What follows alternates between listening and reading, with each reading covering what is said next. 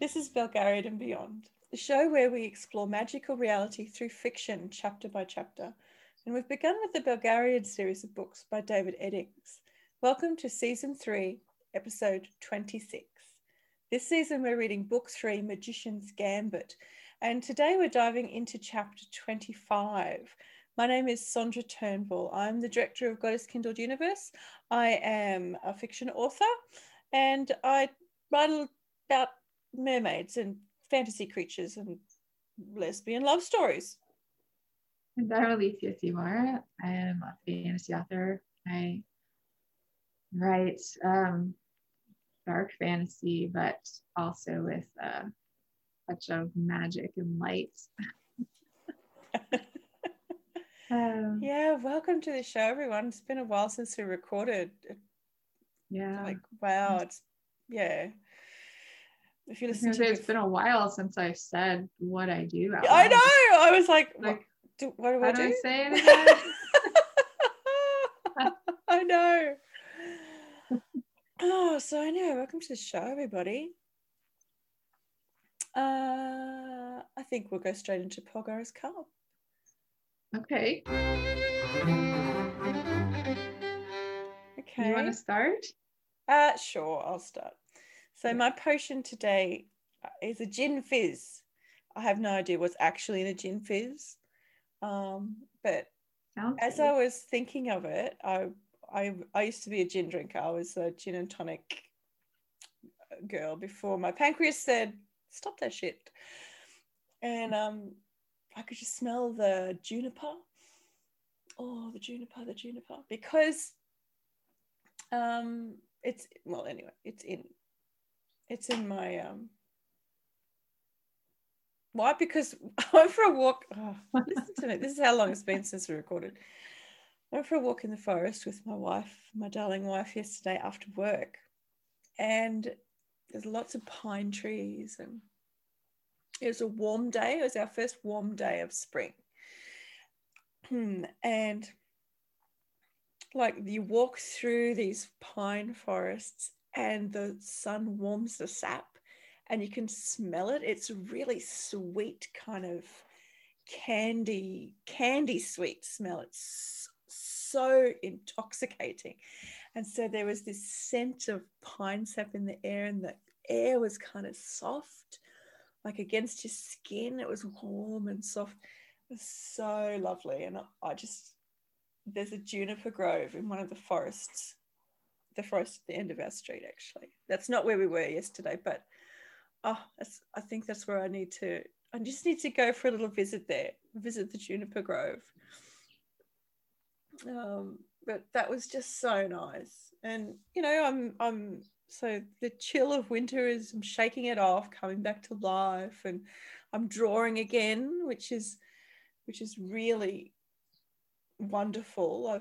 I missed it, but I didn't try. Like, you know how when you don't want to do something creative, you just don't, and when you do, it's like the inspiration is there and the spark is there, and you just have to go and do it. And so that's where I am. I'm drawing again, and you know, walking outside without my shoes on in the yard. It's so nice, and I'm just ready to connect with you all again. I've been absent and I dropped out of existence. I haven't been on Patreon. I haven't been anywhere. I just dropped out and into my own world because that's just what I needed. And I hope that every single one of you gets to do that when you need to, like taking that space for yourself.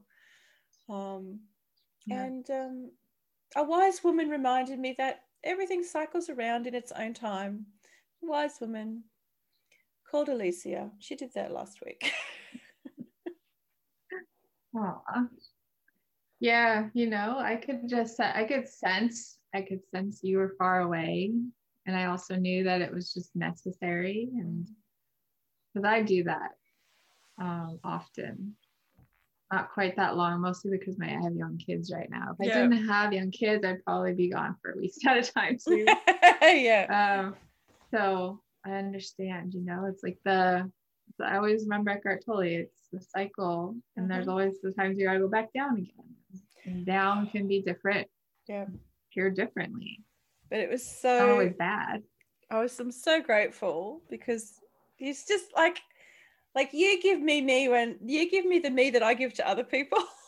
You know, those little words of reminder when people need them. Yeah. Mm-hmm. Wow.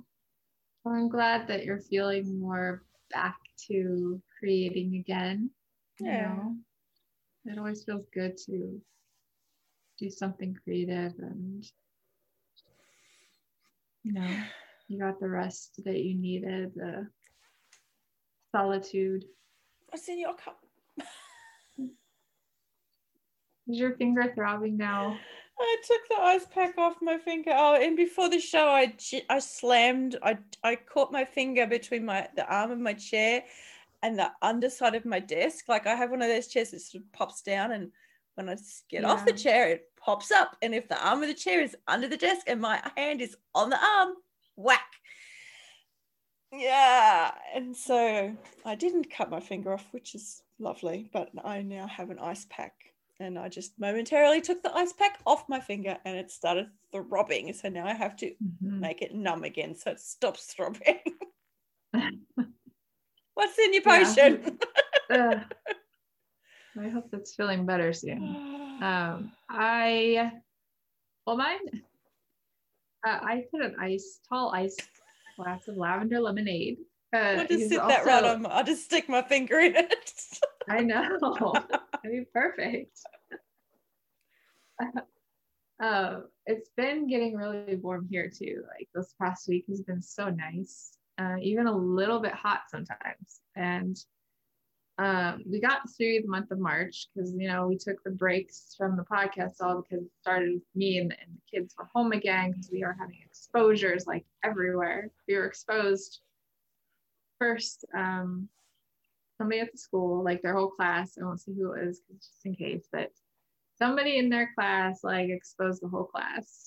So they had to, this is the 5th grade class, and they were home that next week. And then that next week, the girls had a birthday party sleepover they were attending. And at the end of that, I went to pick them up that day. There was another neighborhood kid playing at the house.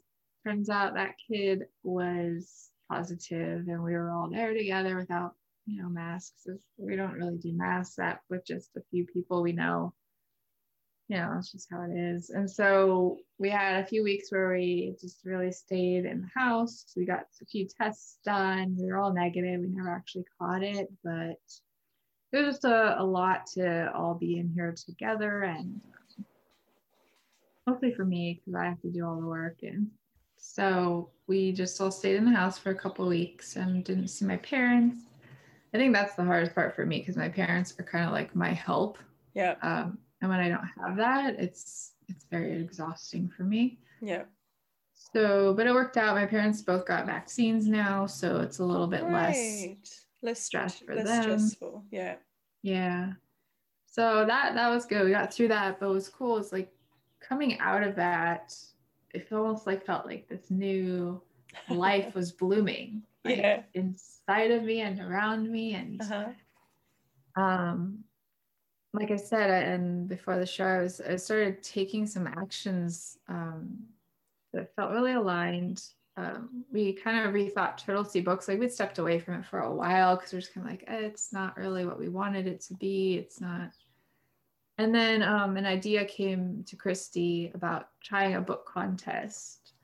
She just help become the connectors of like just sharing amazing books with readers who like children's books of all ages. Mm-hmm. So that's what it's developed into. It's much simpler. It's much more like being of service, and it feels really cool. We're in the middle of the contest right now. People signing up their books, and great. That's fun to just see books come in. We get to read them and give feedback on them, and there'll be a winner at the end of it all with some prizes for them and stuff. So that's just fun, you know. And but in between all of that, you know, I've been feeling also still really at peace, and I do feel there's moments where I can feel like you were saying there's stuff rising up so that it can be released. But I'm so aware that that's what's happening. Like I felt those aches right here, like my neck was just so tense, and I felt stressed for no reason at all. And I knew that it was simply just rising up so that it could go. There's no purpose for it other than that. So just being able to do that, I feel like lighter each day, and I'm actually starting to see things in my life that I've intended, whether recently or a while ago, just showing up. And it's really, every time I just get so excited and just feel so much gratitude for life right now. You know, it's just, so it's like out there, you know, I don't even tune in to out there anymore. Like I have my friends, my people I talk to, but I don't tune in to social media or the news or anything. And I feel like it's just those of us who are doing that are kind of like the centering for all the chaos that's ensuing that's necessary. But you know, it's part of the clearing that has to happen. We have to go through it to get to the other side. And I'm honestly just enjoying everything right now in my life. So great. Feels good. I'm so glad. That sounds so good. I'm so glad. Really. Yeah. Okay. So, Garian's view. What is happening this week in the story? I finally get to talk about this chapter. Let me see. So they arrive to the base of Rakthol. Relg is feeling his way through the rocks. He finds a way to get in and up. He doesn't know if he's actually going to give them all the way, but he knows it goes up. And so they go through, and along the way they run into, is this correct, Merag, who Belgrath seems to have been looking for, just how he reacts to her. And so they leave her there. They're going to come back for her, and they go all the way up to where they do get into the bottom of the city, where the prisoners are held. The slave pens. Yeah, the slave pens. And I think that's where the chapter ends, right? It is.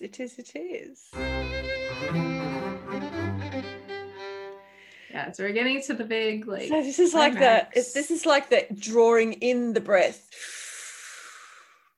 This chapter, getting ready for the right, you know. Yeah. So I'm trying to find my page. Okay, so when we come the start of the chapter, the base of the pinnacle, that is Rakthol. So the city is on top of this mountain. It's built on top of this mountain. It's massive, and it's solid. It's this solid basalt monolith with a city built on top of it. And up through this pinnacle on the inside are the caves that legend has it exist. They don't know for sure whether they exist at all.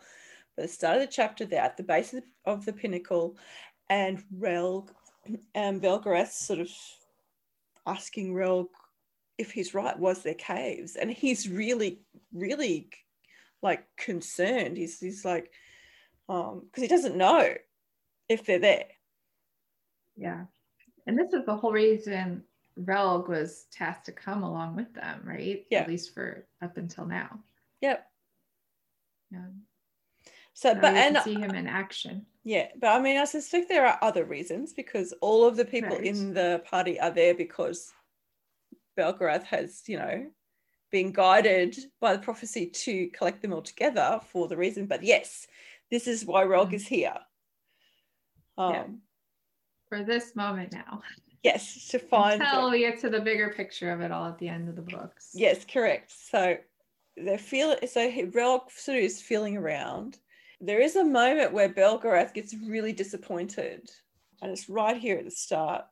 because Relk says, well, there are places inside, but they're just closed in. They don't go anywhere. And so you can sort of, I felt Belgarath's disappointment with this reading.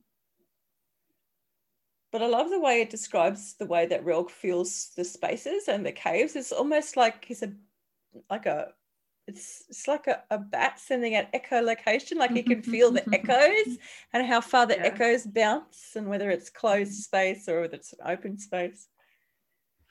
Yeah, it is pretty cool. And he's also kind of holding Belgarath up a little bit of like, well, let's not give up so soon. Let's go around this way and check it out, you know? Yeah. He said, yeah, I can feel something in this direction. I'll just go check it out. Yeah. Mm-hmm. And then Relg says, I'm going to, so he goes into the mountain to check out this space that he can feel. And Silk gets very, I am not going through rock. I don't care what's going on. If you're going through rock, I'm staying here. No, I'm not. Yeah. He really didn't like the experience. And also as Relg is passing through the rock, he looks away, Silk looks away, and tell me when he's done, tell me when he's through. Yeah. And then was it Beric? Beric. Is like describing the scene by scene of him going through the rock, and Silk's like, please stop. Don't tell me all the details. So has he got in yet? He's going in, Beric replied clinically. Only half of him is still sticking out. Yeah.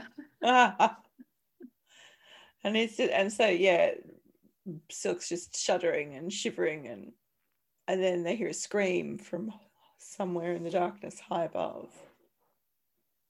Yeah. This has a very like Mount Doom feeling, except much taller. Yeah, it does, doesn't it? Yeah. And it's not on fire. It's not actually the mountain of fire. Yeah, right. Yeah. It reminds me of the little trek they took before they got to Mount Doom, and where all the goblins and stuff were hanging out. I read this book like not a month ago. Yeah, I don't remember the names. I just remember in the movie it was right before they got to Mount Doom, and they captured Frodo. Yes, and took him to and took him to sorry, I just hurt my finger. Oh my god. Yes, that one where the Black Riders came from when they took off on the steeds with wings. Mm-hmm. That's where they came from. I can't remember the name of it. I can't either, but it's a U. It has a U in it. That's going to bother me now until I remember. Me too. I'm disabled. You need to Google for me. I'm doing it. The Nazgul. No, that's not what I want. Oh, here. No. They come from. It was a renamed place. It was a good place, but it was turned into an evil place. Dol Guldur? Yes, Dol Guldur. Yes. I knew there was a U somewhere. That's it. Then it's like in the movie, it's like green. It has like a green glow to it. And in the book, it's where I love the book so much more because Sam goes in and saves Frodo. Sam is the freaking hero. In the book, Sam is the hero. Well, you know what I think they did? This is sidetracked. I think that scene happens in the movie, but it's not in Dol Guldur. It's in after Shelob's happened, and Sam still goes and saves him, but it's not inside that big. No, it's not city. It's not. It's just like a little goblin tower that's broken down and. Yeah, correct. And they don't have the watchers, and they don't have because that whole storyline of the orcs you know, the different tribes of the orcs actually fighting amongst each other. Like that's just not in the movie at all. But Yeah. I mean, that's why I love books, because there's so much detail. And anyway, I need to reread those. It's been a while for me. I tell you, I've just read them on audiobook, and the version I found is made by a fan, and he made them over a course of a few years. Wow. And he can't earn any money from them because he uses the music from the movies. Like, he has mixed it all together, he's edited it, he does all the voices, he's brilliant. It's like the movies, but with every detail of the book, because he, like, all of the sound effects and the music and the, like, it's rich and amazing. And it's like very lengthy. You have to send me those, because I want to check them out. I totally will. Send me the link. I totally will, because it's brilliant. It's absolutely brilliant. And I will include it in the show notes, because everyone should listen to this guy and support him wherever you can, because it's epic. It's totally epic. This was one of the things that I was just totally lost in. I had my audio books in my ears for like 3 weeks. I was just there listening all the time. It was just awesome. Wow. Yeah. I got chills just thinking about that. So I want to listen to those. Oh, it's brilliant. It's absolutely brilliant. I will make sure that I put links. Yeah. Okay. So anyway, so back to Raxol. We're in, so Relg has gone into the mountain. There's a scream from up above, and there's a little description here about it being the season of the wounding. Belgrath says, you know, the Grollems are busy. It's the season of the wounding, when the orb burned Torak's hand and face. And so lots of sacrifices being required by this god Torak. But, you know, you've got to wonder how much is required by the god and how much is required by the humans, who decide that that's what the god wants, because that's generally what happens with humans. Mm-hmm. It is. It reminds me of a lot of religions in our world. Yes. And what? Oh, no, I was going to say, but Rel comes back. Yes. And says that he's found it. He's found an opening that goes up. Yes. And Belgrath wants to know if it goes all the way up. And he's like, well, I don't know. We can follow it and find out. They find an opening that's covered with rock, though, that they have to, like, take them all off, and then they can just walk through. Mm-hmm. So good news for Silk. You don't have to go through the rock. Yeah. Yeah, so they clear a space big enough to get the horses through. But of course the horses won't be able to go up, but at least they'll be safe. They can sort of leave them there while they go up and do their business, I suppose. Hey. Yeah. Good. You got to take care of the animals that get involved in this stuff. Yes. I always feel for the animals in these stories. And so they have to climb, you know, up to where the galleries begin. So there are levels, and they have to climb from level to level. Mandarin starts with his armor on. Belgrath's like, that's not going to work. Not only they can't climb, but I mean, how loud is that if you are climbing? Or if you fall. Yeah. That's not a red flag. It's like, oh, somebody's coming. So anyway, so Mandarin takes his armor off and leaves it with the horses, and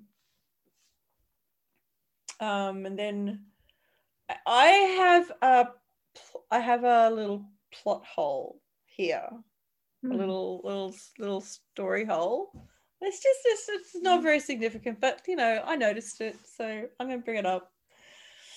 So let's hear.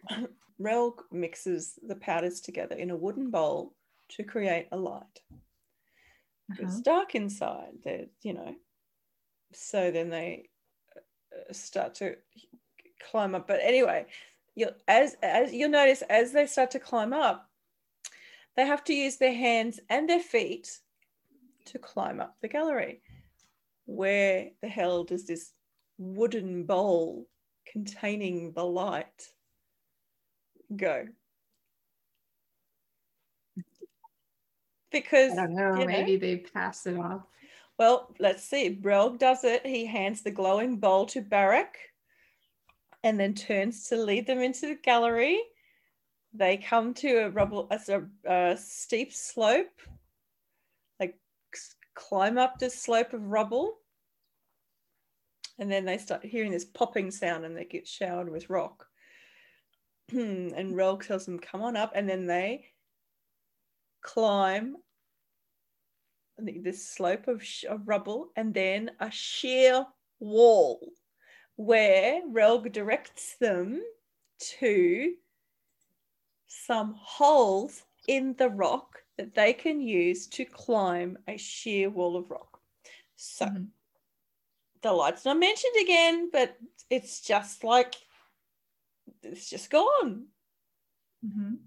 So I just noticed it this time. I went, there's a little bit of a hole there. Yeah, maybe they leave it there and go the rest of the way in the dark. No, because they can see the holes in the rock. Yeah. I mean, your eyes adjust a little bit. I don't know how dark it is in there, but you know.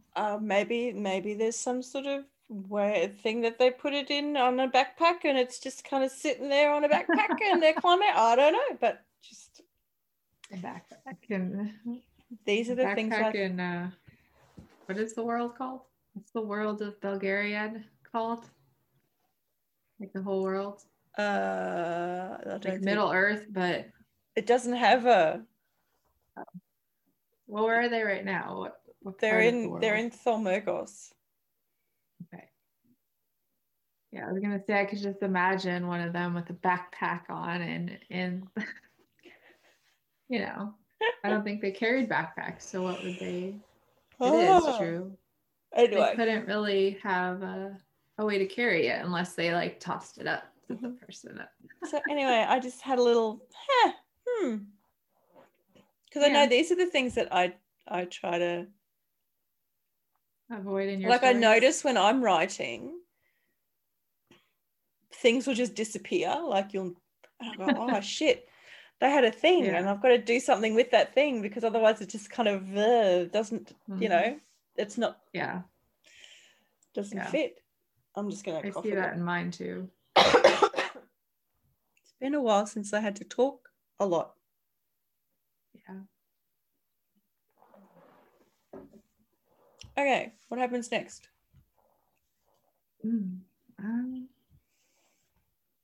I guess, well, they just keep climbing up this way. They go up the slopes and then he pops more holes and they climb and it's good. It's cool the way that so the holes that they're climbing up, Relg is making them in the rock. He pushes his hand in and then pulses his shoulder and it pops a little, you know, handful of rock out and it creates these handholds and footholds to climb up the rock. Yeah, it is pretty cool. And actually Silk is the one who admires it and calls it clever. Yeah. And Relg mentions this like some kind of a ancient, not ancient, what the word he uses, but it's like an old trick. That's an old trick. So so at this point they're about 800 feet above the base of the pinnacle. And then they start zigzagging. The cave zigzags as they go up. Yeah. And then Silk hears something. Yeah, they hear a voice singing. Sounds sad. And that's when Belgarath, it says he gave a startled exclamation. Mm-hmm. The Ampel asks him what's wrong, and he says Merag. So he must recognizes the words, the language that the person is singing in.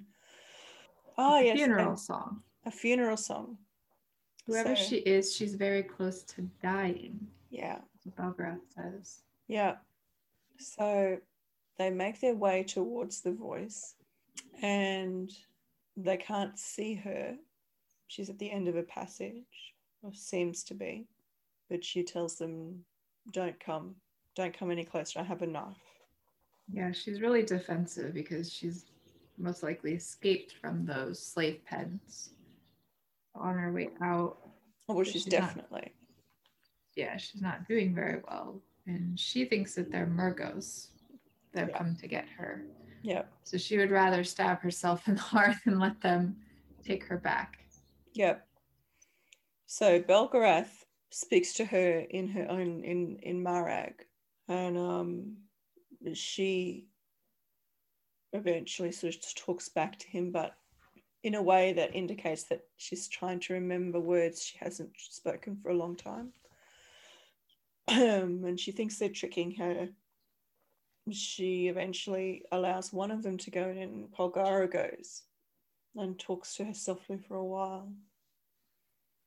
And then they all go in, and there's a woman in very scanty rags, dirty, her hair's tangled, and she's just hopeless. She has a hopeless look on her face, and she's very beautiful. Just the way she's described is she's got huge violet eyes with sooty black lashes, and she's just the way that her face is described is quite lush, and her name is Tabor.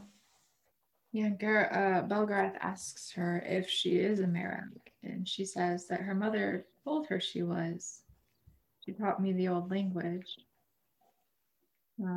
So he wants to know if there are other Merags in the slave pens. And she says she thinks there's a few. So he's very tuned into the Merag aspect of her in this.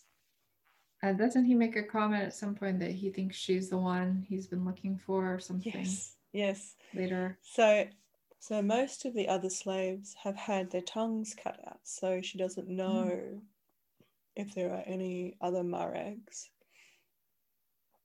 And then they give us some food, and Belgarath's trying to find out more about how Marags wound up in the slave pens. She talks about that, again, the stories her mother told her, that thousands of years ago they lived in a country under the open sky and that there weren't slaves then. That she didn't believe that. She's like, it's the sort of story you tell children. Yeah. And there are rumors about Tornedran soldiers selling their prisoners of war to Niasan slavers instead of killing them. So is he saying that that's how the Merags probably got there? Yes. They were sold? Yes, by the Tornedrans. Because remember back when they passed through Maragor and the god was creating the illusion. It was all Tornedran soldiers killing everyone there because they wanted the gold. Okay. Well, ostensibly because they were cannibals. The Marags were cannibals, and they disagreed with their religious observances. But there was a lot of gold. So that, where does that equate to? Which natural resource of the earth does another country want and goes in under some pretext to get control of natural resources? Probably just about every war. Right. Or a lot of them anyway. Mm-hmm. Anyway. Yeah. So and Relk has a moment. Relk has a moment with this woman where he's like anxious to leave her presence. He doesn't like that she's showing so much skin. He doesn't like the way she looks. He tells her to cover your nakedness because she's wondering, why is he angry with me? Yeah. She's wondering why she's so Relk is angry. It's such an innocent, like she's so. Mm-hmm. Well, she kind of laughs at it when she finds out that that's why he's upset. She's like, that's why, you know, these are all the clothes I have.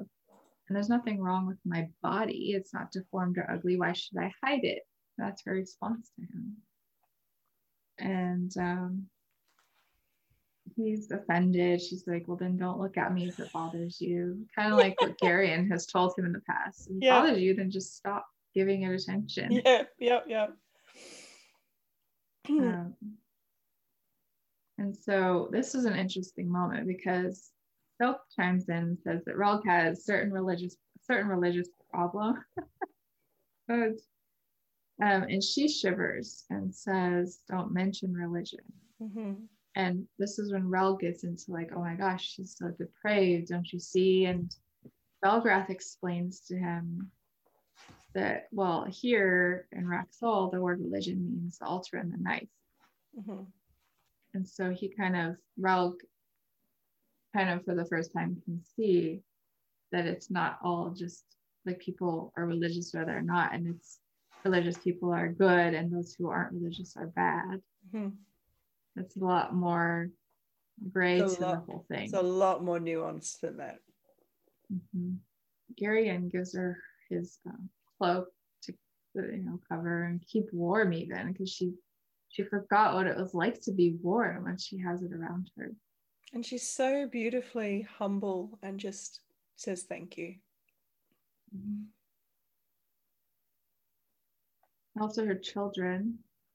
So Polgara notices when Polgara's putting the cloak on her, she stops, because she can see Taber's body and says, where are your children? So she notices it about her, and Taber says the Murgos took them.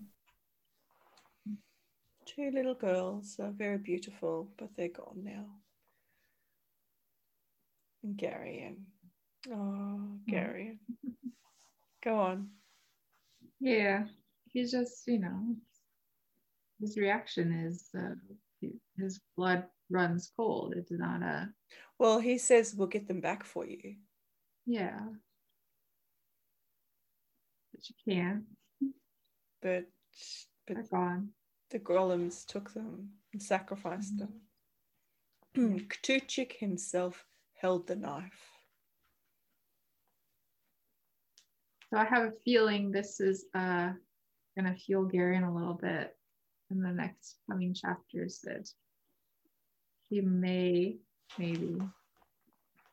take some action himself, even though he's not supposed to.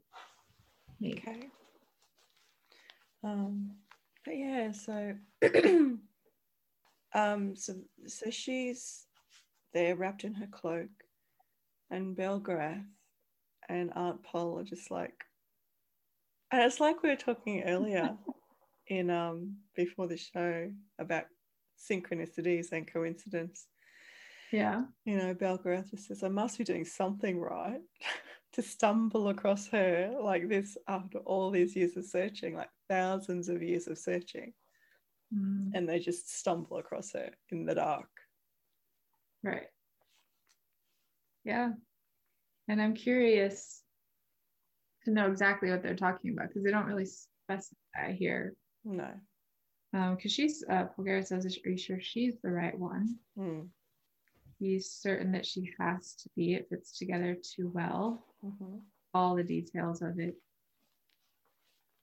And so he exhales so loudly, just like a sense of relief after all this time.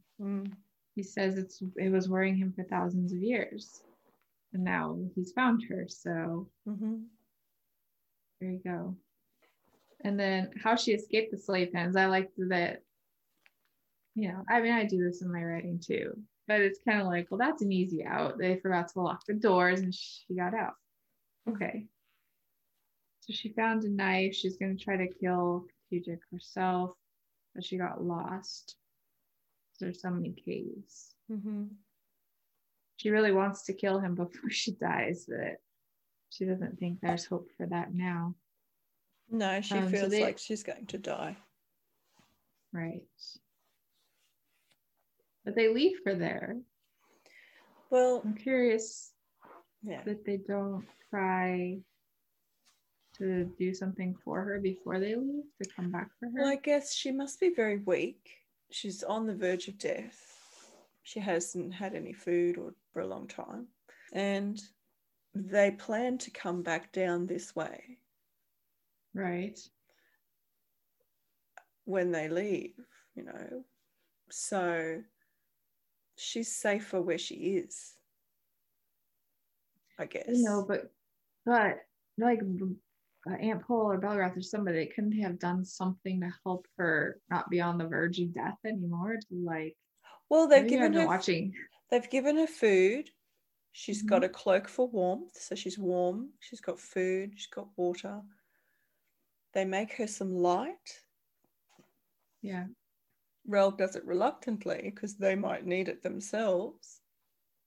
Because they left the other one down below.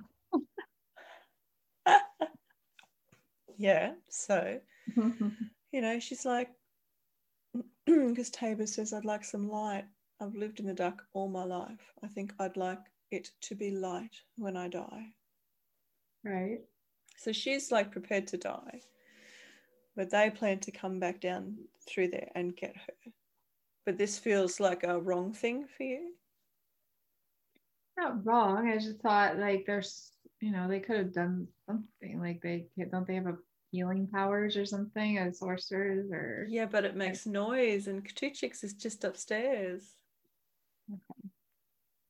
I think I just have been watching too much Supernatural. I'm thinking like that. Oh, you're back. Yeah, so it'll be interesting to see if they make it back down that way to get her. Yeah. I have a feeling they won't. Nor their horses or Mandarellan's armor. What was that? I said nor the horses or Mandarellan's armor that they left down at the entrance. Okay, well. And so she starts singing, goes to, almost asleep, and they continue on, always climbing for hours. Like they climb for hours in the dark, winding up higher and higher. And, Garen loses track of where they're going and starts wondering if Relg even knows where he's going. And then they finally feel a faint breeze. And it stinks, this horrible smell. And it's the slave pens, Belgrath says, probably. Yeah. And not imagine something like that, Can you imagine? Mm-mm. So, and the slave pens are under Rakthol. And they open up to the city itself. So Relg has done it. He's got them where they needed to go. Yeah. And, the slave pens are going to be guarded, so they need to be quiet and more careful now. And they start creeping and being careful about where they put their feet and then find some bones. Yeah. Come on. So the lower galleries, there's levels to these pens, I guess, the long galleries of the pens, and the lower ones are all empty. Just some of them have bones, and otherwise they're empty, so they have to keep moving up quietly. And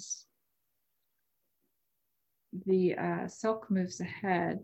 I don't know if I'm getting ahead of myself, but Silk moves ahead to kind of, once they get up high enough and they start to know that there's some Murgos around here, he goes ahead and like takes care of the Murgo. Comes back. Yeah, so they once they're up to like the 8th level, Balgrath's translating because they've marked the levels with the language, and Balgrath can read them. So it's kind of funny to imagine, like when you're going up the stair levels and you see what level you're at. And they see the light ahead. Darnik sees the light ahead. So Silk says, wait here. Comes back. And Beric asks, what'd you do with the Murgo? So they drag him into a cell. They won't stumble over him unless they're looking for him. And so Relg is, now they're back up in the torchlight, Relg is squinting again. Yeah, Silk brought it the torch that the guard had been carrying back. Okay. So he explains that it's actually the color of the light that bothers him. It's interesting. Yeah, because like the paste, if I remember correctly, it's kind of a pinkish glow, kind of a red glow. Yeah. The rocks make. So Balgrath tells Silk to go get the cloak of that Murgo that he killed. And Balgrath notices that there's a big hole in the robe. So he says, please try not to make such a big hole in the rest of them. Yeah, big slit running up the back of it. Yeah. And Silk was just over enthusiastic. It's been a while. It's been a while. That. So then Silk and Beric and Mandorellan go ahead and kind of take care of clearing up the other Murgos that are around, right? And he says, don't take longer than you have to. And Aunt Pole asks him, like, well, what can you guess what time it is right now? What's the time? And he says it's several hours after midnight. And I guess they're trying to do this all before dawn because they don't want it to be light. And so they have to hurry because they want to get it all taken care of before then. Yeah, so we're right on we've got the ticking clock going now. Yeah. Yeah. And so they talk about Katuchik here a little bit. Pole tells him he's going to fight you. And he's like, well, it's long overdue. We've been stepping around each other for thousands of years. It's finally come down to this. When it starts, I want you to stay out of it. So even like these words, it's like, oh man, it's coming. And she just says, well, whatever you say, Father. Yep. And that's the end of the chapter. End of chapter. So, yeah, it is like a little build there at the end. Yeah. The time, mention the time running out. So the next chapter should be a doozy. I think so. Okay, so I like that chapter. Yeah. What? Oh, sorry, my voice is going. Okay. So the magic, we're on to the magic in the chapter. I don't even remember because I put this in like when I very first read it like weeks ago. Let's see. I put Relg breaking the holes into the rocks to help them climb. I thought that was pretty cool. It's very cool. And my magic is the prophecy revealing Tabor at exactly the right time. Yeah. That was really cool. I still am really curious of what her purpose is for Balgrath. What's next? Reality. I've done magic. Now some reality. What's your reality? I never filled it in. Okay, so my reality is my physical body going into shock, like Silk does when Rel goes into the rock. He starts shaking uncontrollably. Yeah. That sensation of losing feeling and like just losing all sensation and awareness from my body. You hear it written about like the color drained from his face or whatever in a book. That's what it feels like for me. Like it feels like I'm emptying like a glass.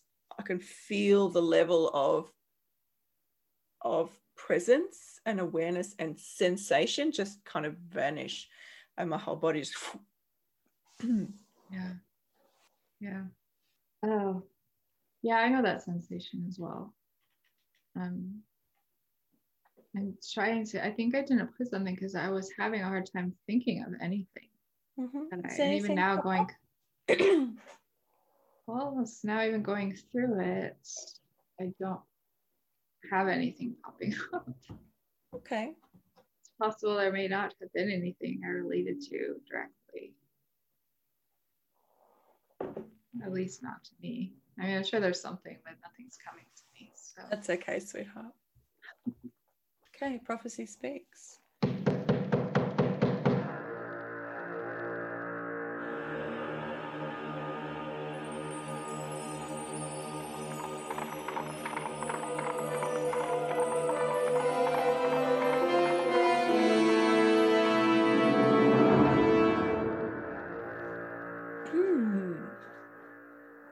Let's see if I can get through this. Yeah, I could see you were towards the end of the chapter discussion. You were really in your deep, like slow, meditative voice, and I could feel myself like slipping into a state, like listening to you speak. Well, I've taken my voice down and I'm controlling it and like using as little resistance as I can because I can feel the cough in my throat. Yeah. So my question is, what does our spring vacation look like when I place a camper van in the center of the scenario?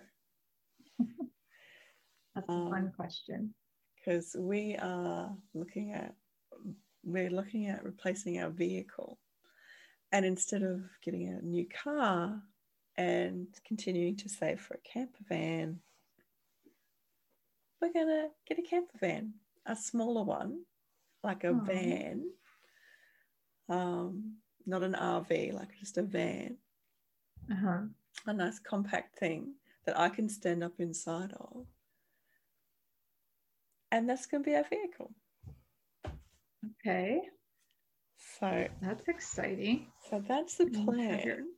And in little adventures. At the end of April, the last week of April, the first 2 weeks of May is our spring vacation.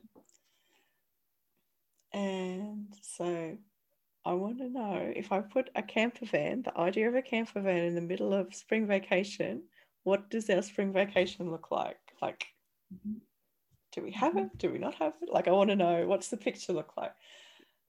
And the book I'm using is If Women Rose Rooted by Sharon Blackie. A life-changing journey to authenticity and belonging. Okay. De Broyce found a good dry spot in a clearing at the heart of a small oak wood in the foothills at the base of the narrow mountain range. He took off his clothes and set out his cloak on the ground. He surrounded it with a circle of gold and silver coins, and then he laid himself down on the cloak and began to quietly strum at his harp. After a while, he heard a rustle behind him, but he didn't turn around. He just kept on playing. Then the rustling sound grew closer, and slowly, carefully, he looked up. There she was, in all her fearsome glory, part hag, part wolf, wild-eyed, hardly recognizable as human. She looked dangerous enough to strike horror into the heart of the most ferocious warrior. But De Broyce ignored her. He lowered his eyes and turned back to his harp and his music. After a few more minutes, Miss spoke, her voice rusty and cracked. Once at my father's court, there were things like that. And she pointed with one long clawed hand at his harp. That's a nice little passage.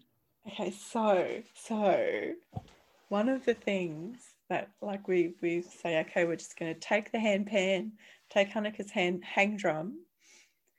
I'm going to take my drawing stuff. We're going to get in the camp and just fuck off for like get off into the forest somewhere. Mm-hmm. So that sounds like we're going to get to do it. Yeah. Yeah, that's pretty cool.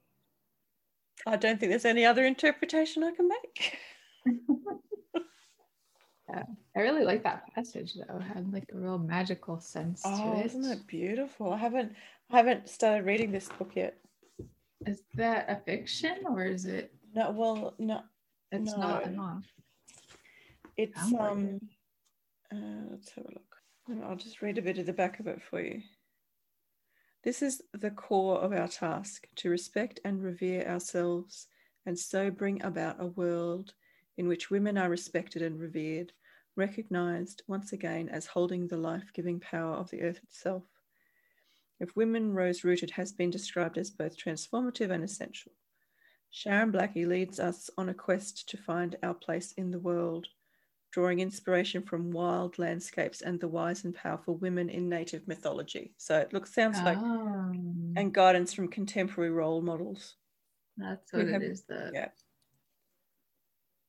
mythology. Oh, wonderful. Woo. Sounds good. A good book. Well, that's exciting. You have to share, in a month's time. We'll see how that went for you guys. Absolutely. I will keep you updated as things progress. Mm-hmm. Okay. Well, mine.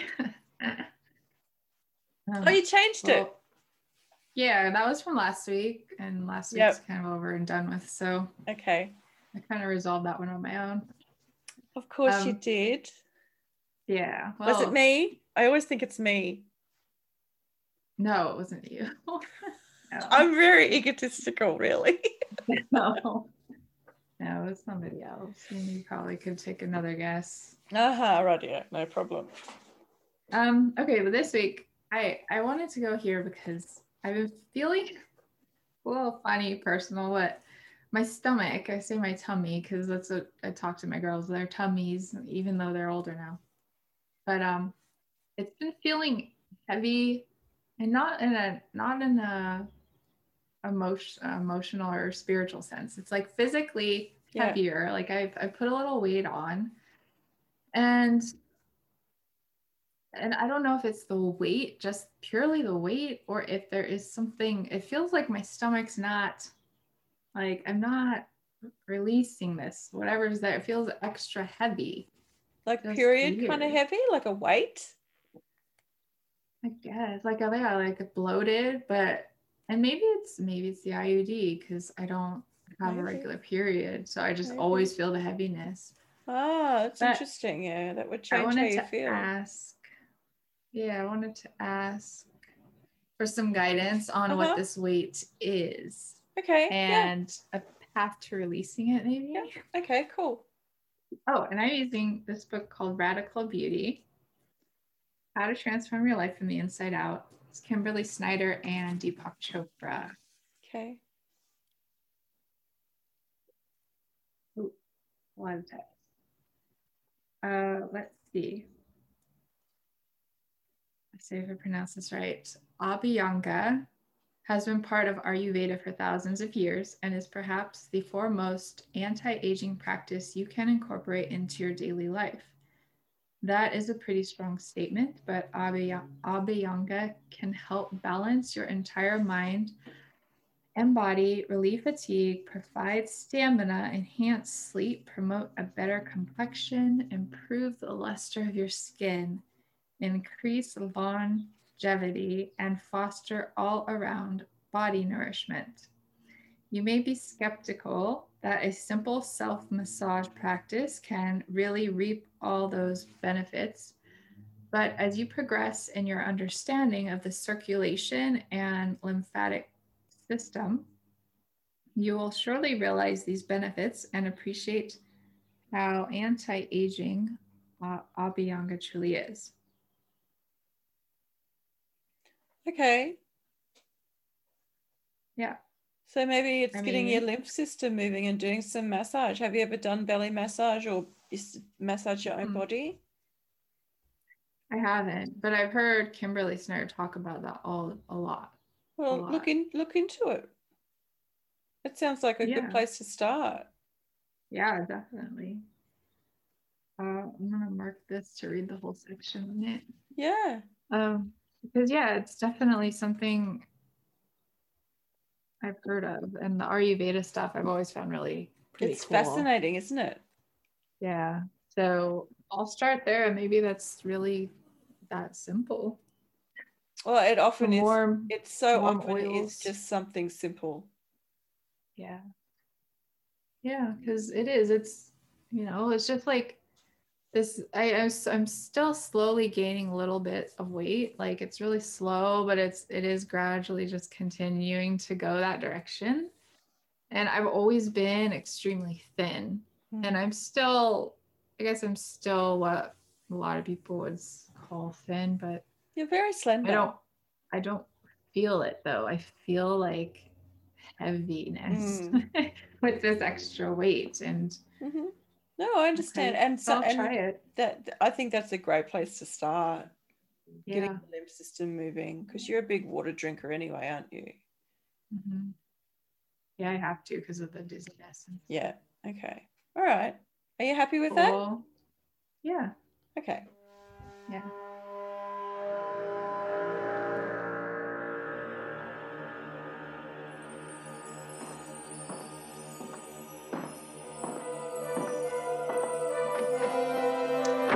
Okay. What is your prediction? What was your last prediction?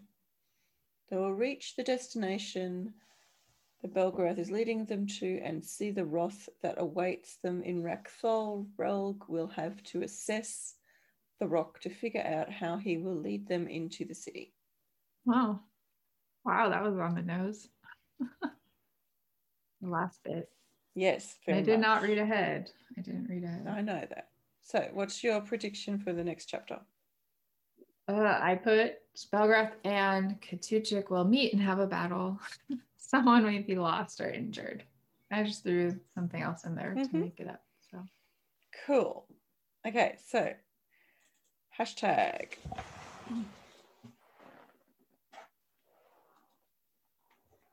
pop rocks. That's cute.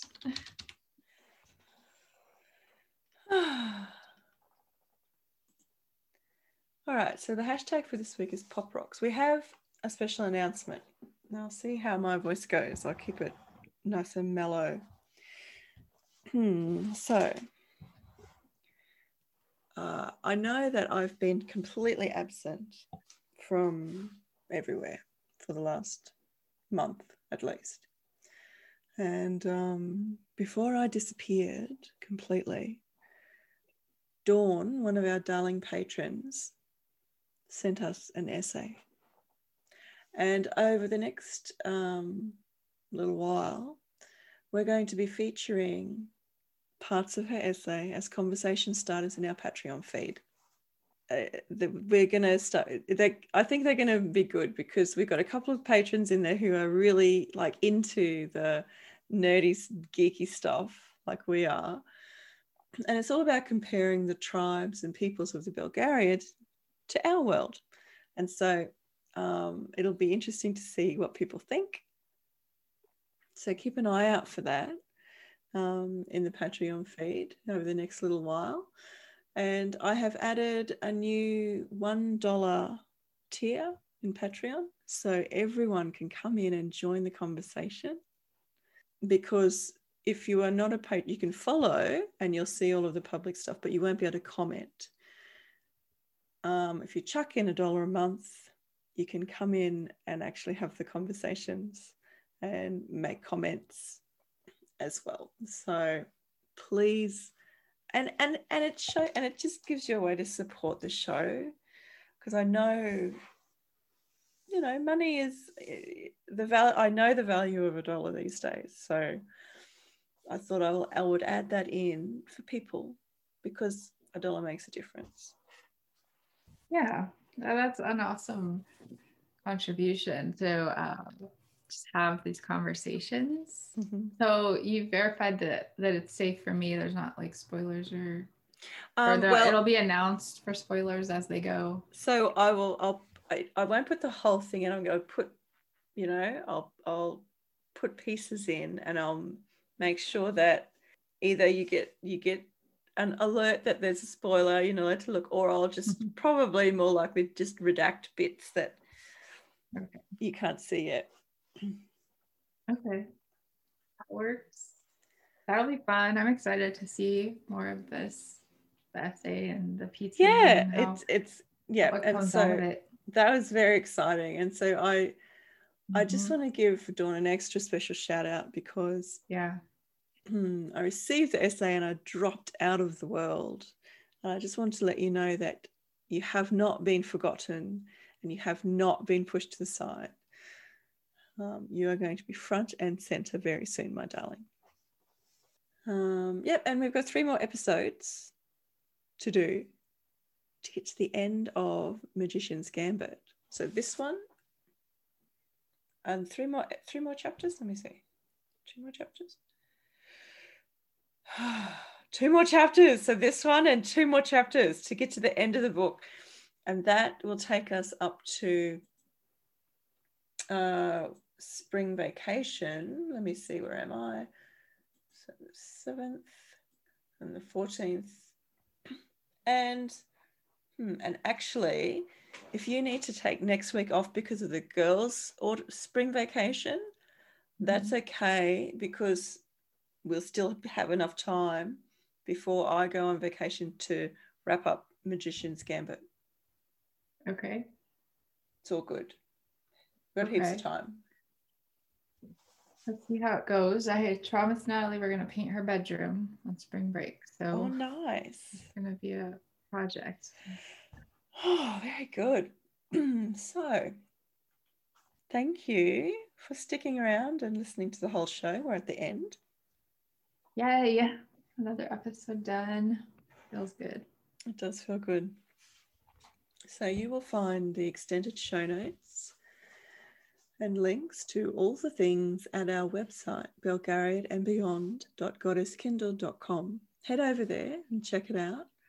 Throw this episode's hashtag into a comment below the show notes and sign up to our mailing list while you're there. You can leave a voice message for us. There'll be a link in the show notes. If you want to read some of the chat other fans of the show are posting, you can follow us on Patreon. Stay up to date with everything. Become a $1 patron and join the conversation.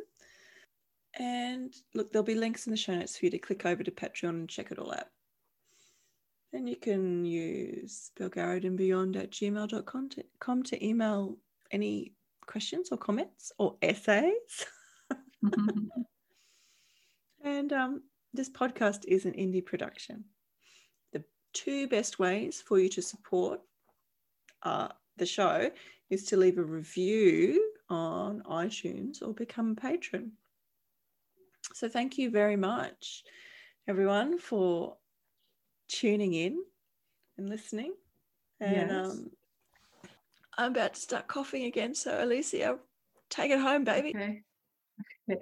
Yes, this community, I just wanted to add, this community has become really amazing for me. And, me and Sandra both enjoy these conversations a lot as well. And so we would love to see more of you guys on Patreon, in the conversation. It'd be so much fun to have you guys there. So check out the links, like Sandra said, they'll be in the show notes, and hopefully we'll see more of you guys over there very soon. Yeah. Okay. Thanks, everyone. See you next week. Bye, guys.